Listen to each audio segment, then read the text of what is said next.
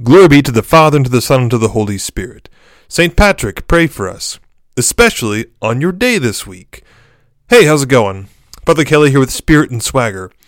Please do go back and check out the first 2 episodes, not very long, to get a sense for why this podcast is the way it is, or rather a specific description of why it is the way it is. I'm not making any claim that the contents of this episode are divine inspiration, that they are made by God to be happening, but it is a curious thing that motivation has arrived late on a Friday night to write and record this episode when, to be honest, normally I would have just conceded that such a thing was too late for today and punted it until later, and that later would probably mean never. Perhaps something good is actually happening here, and God wants to continue. Honestly, I'm as surprised as anybody else. I've tried this kind of beginning lots of times, but in a very different way, this feels like it's going to keep going. So praise God for that. Speaking of being surprised, I was surprised tonight to see so many young people, presumably college students, out at dinner on Friday night in Weatherford before spring break. Honestly, I thought they would all have gone home for spring break by now. I was reading a book and watching college basketball, which is on TVs at the restaurant, but also enjoying the energy of the many people at tables around me, around the restaurant, laughing, talking, and having an overall good time. The kind of time where you're lost in the moment and hate for it to end. This is what I want for campus ministry. The kind of community where you get lost in the moment because you are in this together. The kind of bond that makes you want to stay around and grow in the good of the other. A Catholic community should be the leader in this.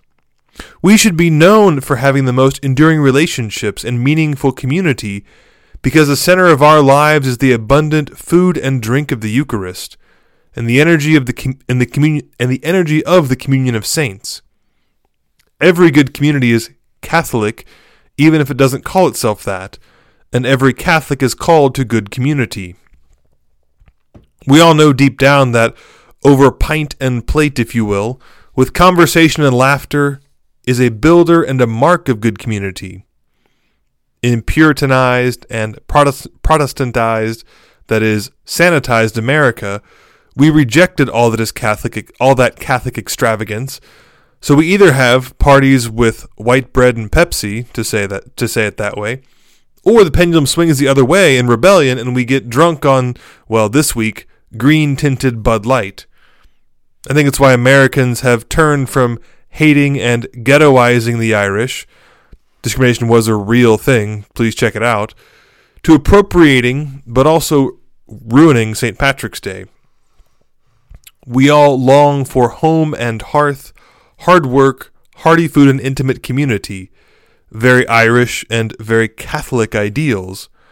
But America takes the good meal, the good drink, and the thanks to God for it all, throws away God, and gets drunk on cheap green beer. I'm pretty sure St. Patrick would cast you out with your green beer and your pagan four-leaf clovers with the snakes. St. Patrick is to Ireland as Our Lady of Guadalupe is to Mexico, deeply tied to the country, but also deeply tied to the Catholic faith. To wash away the Catholic faith from St. Patrick's Day is secular revisionist BS. St. Patrick is St. Patrick, and Ireland is Ireland because of the Catholic faith, like it or not. So I considered an important mission to put the Catholic back in St. Patrick's Day. So this year, have a pint of Guinness and sing your pub songs, but remember that St. Patrick came back to Ireland to save souls and preach the Trinitarian Catholic faith. Tomorrow, I'll be going to the Oklahoma Catholic Men's Conference, and at least the guys there will appreciate what St. Patrick is about. They know that Catholic faith is something real and substantial, and not just for women. Now, I grant that a lot of Catholic stuff the last 60 years has been presented in a way that, let's call it, was unattractive to the way men want to relate to God and to the world. But that, thanks be to God, is changing.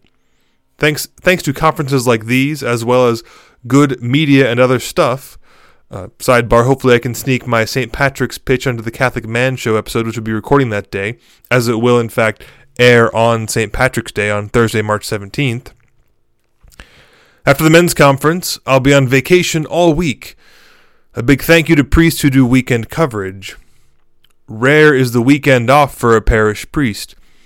We still need to double, triple, and even quadruple our commitment to returning to a culture of vocations. I mean this in all charity, but the average parishioner has no idea, honestly no idea, how overworked and spread thin the average parish priest is. We don't even realize what we're missing. And it's not about, oh, woe is the priest for working so hard, but it's about what the people of God are missing out on because of the lack of priests. We don't even understand what a real, deeply religious cultural experience is actually like. We've gotten so used to this stretched thin and spread out experience. We think that Mass once a week is enough, but there is so many more possibilities. But without sufficient priests, we will never know how good it can be. Pray, fast, and give alms for the good of the Church, for more priests, religious, and holy, happy marriages. One final thing I'm fascinated by, and personally invested in, is the difference between embracing old things to be different, which would be pride, and embracing them because they are good. Using a fountain pen is a good example. I got one because I looked up to a certain professor a long time ago, and he used a fountain pen. But what I discovered is that actually it is a very good thing, and now I use one daily, because it literally helps me to be a better writer. When your words look good on paper, you are inspired to choose better words. Beauty begets beauty. I could use a cheap ballpoint pen. Many good things I'm sure have been written with ballpoint pen and many bad things with fountain pens, but a fountain pen is objectively better. Another example, a priest cassock or clerics in general. Is a priest still a priest without a Roman collar or a black robe? Of course. But the recent era where priests and religious abandoned their specific attire to blend in, that was not a good era for the Church. Does a cassock or a habit automatically make a good priest or religious sister? No. But it does seem to make a positive difference for the good of the Church. Do married couples have to wear their wedding bands all the time? No, but it's odd if they don't. But where is the line between recovering what is good versus reduplication of the past just because it is the past? Is it for a true good that is a humble purpose, or is it just playing dress up? Is it for a real reason, or just to be pretentious? Yet it might actually come full circle.